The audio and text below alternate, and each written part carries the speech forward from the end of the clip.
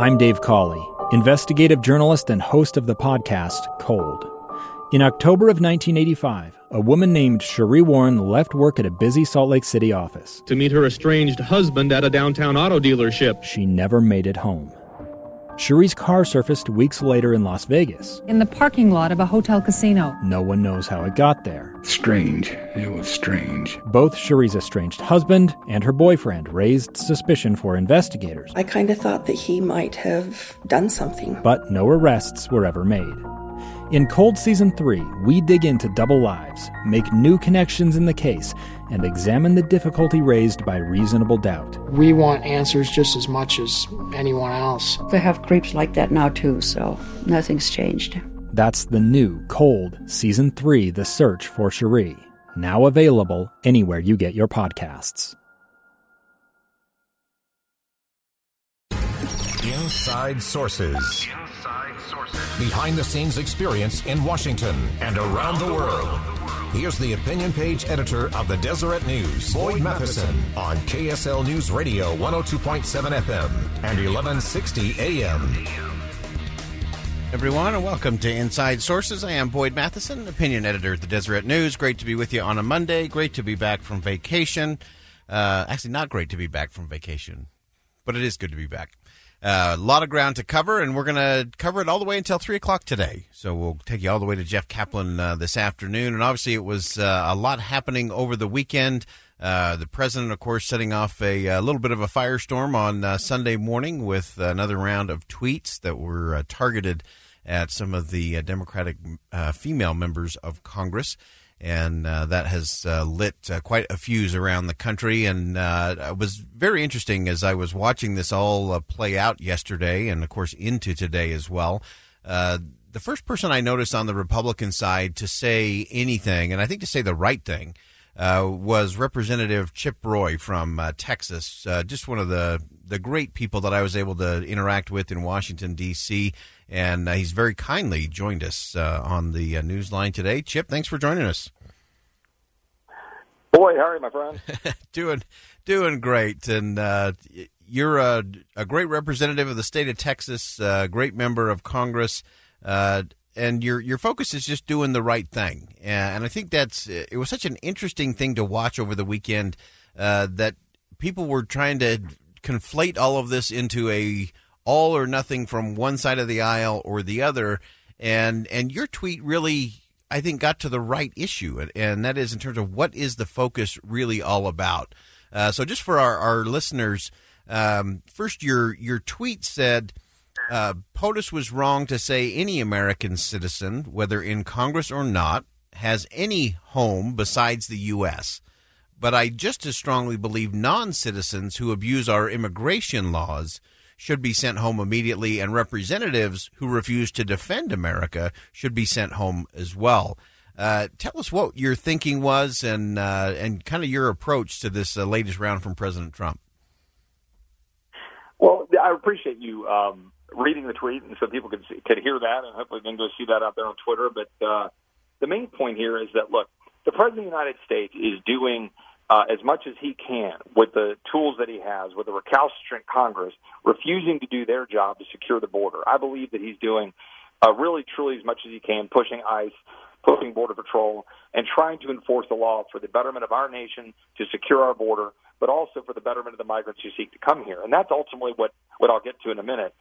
I did think that in tweeting about certain members here who are obviously an obstacle to what he's trying to do and are often, I think, and I would agree with the president here, anti-American in some of the things that they're saying and doing, and seem to have as much disdain for our country as they do, want to say anything positive about it.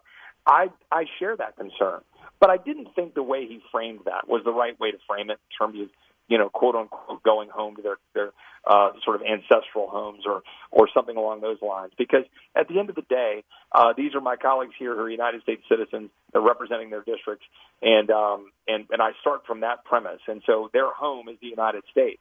Now, we may or may not share values that I think reflect the core American values that I know that I'm fighting for Texas 21 and that I think most Americans share.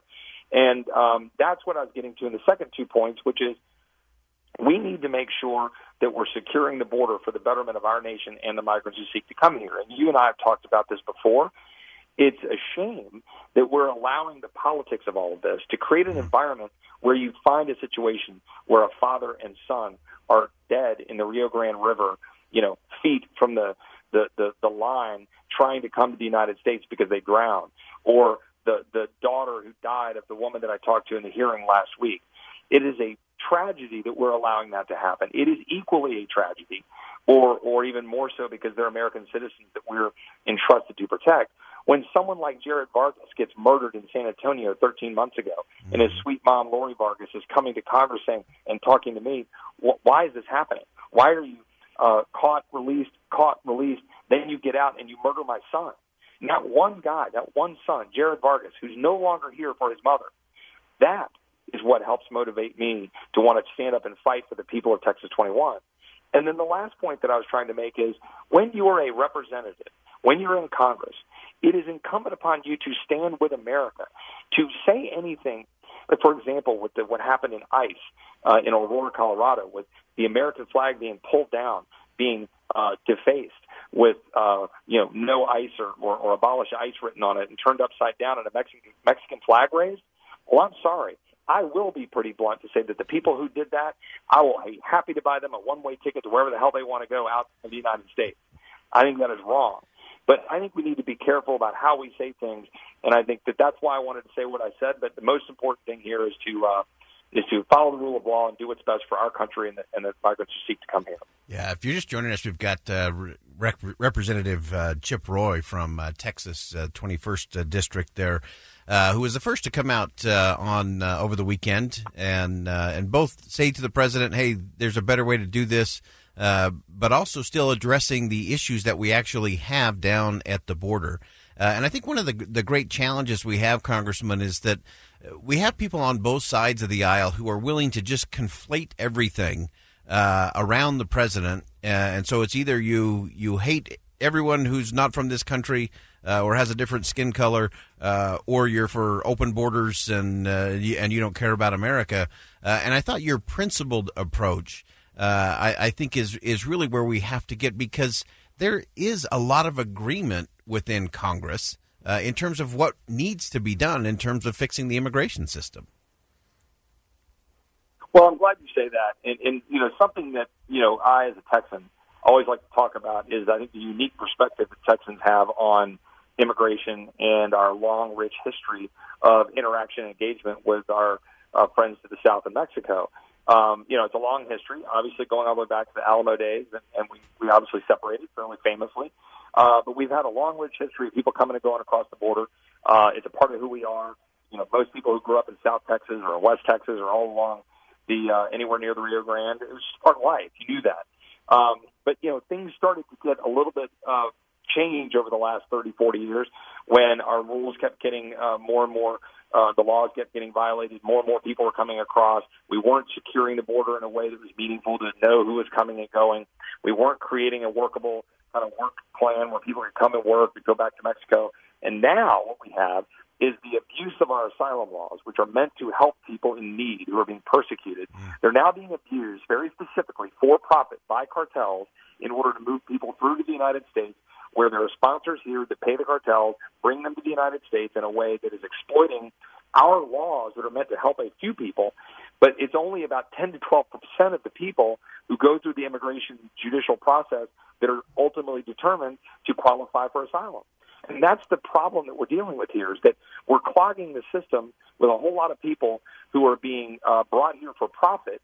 So this is kind of like Medicaid in a way, right? Where right now, because of Obamacare expansion, we've jammed the Medicaid rolls with so many people that aren't supposed to be there, that are healthier, that the most sick and vulnerable aren't able to get the care they need. This is the problem. We're going to make it difficult for people who truly do need to seek asylum, because we're flooded the zone, and we have 100,000 people a month, or 144,000 like we had in May, coming across our borders. and we're unable to deal with the overcrowded nature of it and protect our country while also helping the migrants. Right. Absolutely. Well, we're going to continue to follow this closely. And as always, we appreciate Congressman Chip Roy from Texas giving us a very principled approach and a principled stance in terms of immigration, health care, and a host of other things. Representative, thanks so much for joining us on Inside Sources today. Take care, Boyd. All right. All the best. All right. There he goes. Chip Roy, Congressman from Texas, obviously very aware and very familiar with a lot of the issues down there at the border as part of his state. And again, I think he raises a really important point for all of us to keep in mind, and that is when we conflate these issues and we make them about the people and the personalities, that's where we really get off, and everything becomes weaponized, everything becomes politicized, and that's where the problems really dig in. All right, when we come back, we'll continue this conversation. We're going to continue to explore what does it mean, what's the right way to look at immigration, what's the right way to look at the president's tweets. Stay with us right here on Inside Sources. We'll be right back.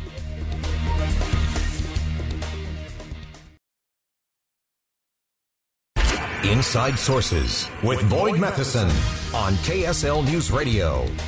Welcome back, everyone. This is Inside Sources. I am Boyd Matheson, opinion editor at the Deseret News. Great to be with you on a Monday. We just wrapped up our conversation with Representative Chip Roy from the great state of Texas, weighing in on both the president's tweet and some of the response there and how he sees things as being a border state. And some of the things that he's experienced down there along the Rio Grande. And as we look at this, I think it's so critical for us to really step back and separate all of the politics, all the rhetoric, all of the heated things that go on that both sides are guilty of, that we'll talk about in just a moment. But I want to get some framing in terms of what the politics really looked like and sounded like following the president's tweet on Sunday. And let's start this with Senator and presidential candidate Kamala Harris. This guy doesn't understand his responsibilities, and I don't think he understands what the American people want from their president, which is somebody who's going to elevate public discourse and speak with a level of dignity, with a goal of unity. This president doesn't understand that, and that's why I'm running against him, and that's why he needs to go. All right. So I think what Senator Harris hit there, I think, is the right thing, that it does need to be about unity. I do think the president has a responsibility to elevate the dialogue and the conversation in the country. The president of either political party has the big bully pulpit. They can frame the tone. They can frame the way we talk about things. And I think that's important. And I think President Trump has missed that on a number of occasions, and particularly in his tweet over the weekend. And Kamala Harris took it one step further and said this. It is absolutely racist and un-American. And it is an old trope, go back to where you came from, that, you might hear it on the street, but you should never hear that from the President of the United States. Okay, so she took it all the way to a racist quote, an old trope, as Kamala Harris put it. This idea of go back to your own country. And she is right. If you go all the way back, you often did hear that. You heard that said to Irish Catholics.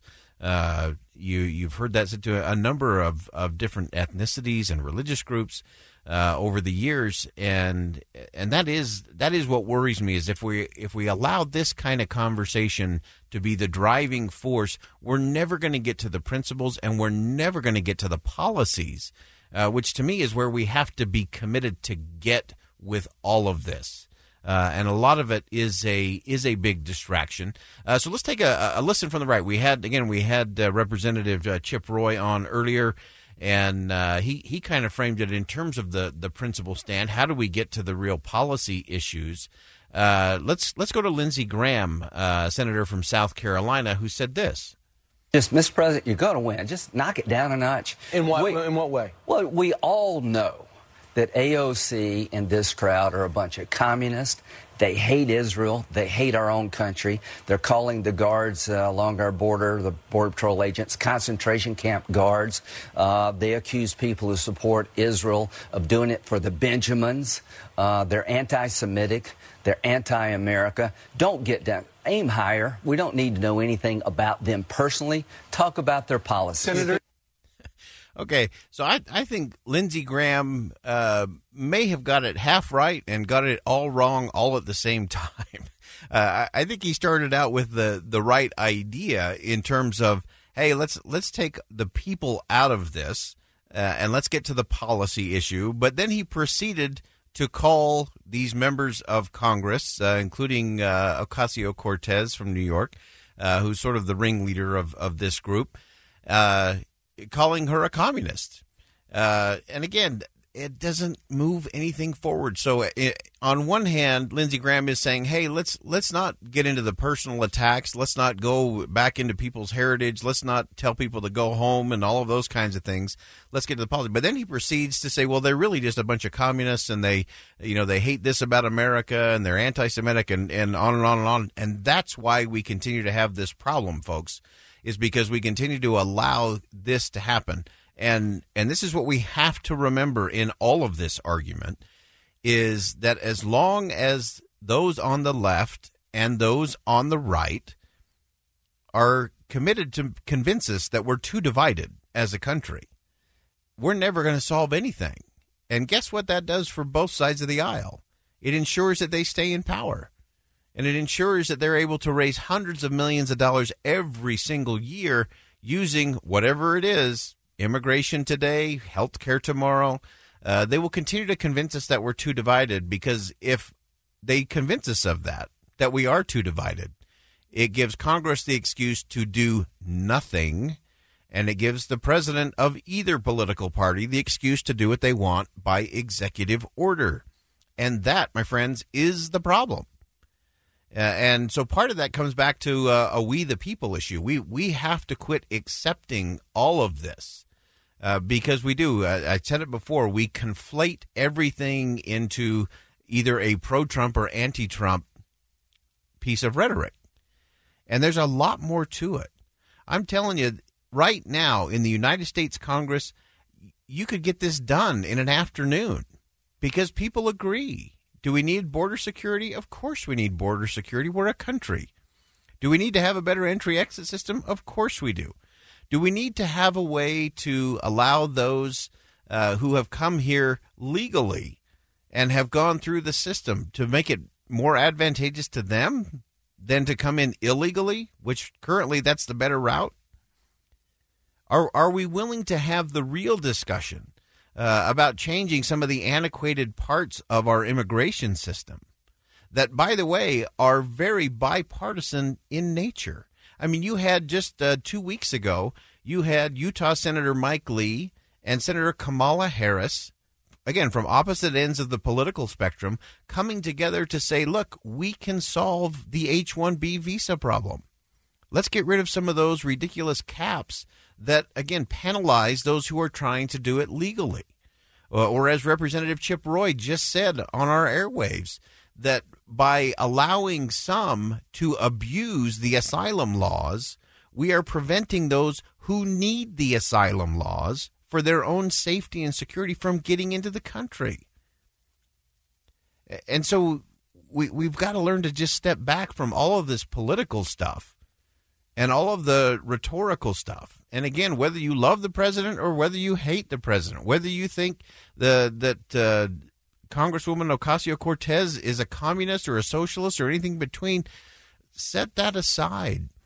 Let's get down to the real issues as it relates to immigration and do it right, because there is great agreement on both sides of the aisle that these things could get done. But both parties would much rather have a wedge issue than build a bridge issue. Why? Because they want to maintain power. And until we can get past that, we're going to keep having these conversations. And yes, do we need to call the president out on his rhetoric? Absolutely. We should do it 6 ways to Sunday because it's not helpful and it doesn't move the country forward. And I agree with Kamala Harris. It is part of the job of the president of the United States to use the bully pulpit to elevate the conversation, to focus. You know, we're gonna celebrate during this week the Apollo 11 moon landing. Talk about uniting a nation. Can we get there? We're going to have Doug Welks join us here a little later on in the program to talk about Apollo 11 and the uniting of the country, and is that even possible anymore? But presidents can do that, and we have to expect it from the White House. We have to expect it from Congress. We have to expect it from our own representatives, all the way down to the local level, and especially at the local level. We can have these conversations. We can solve big problems. We can do really challenging things in this country. That's the basis of what America is all about.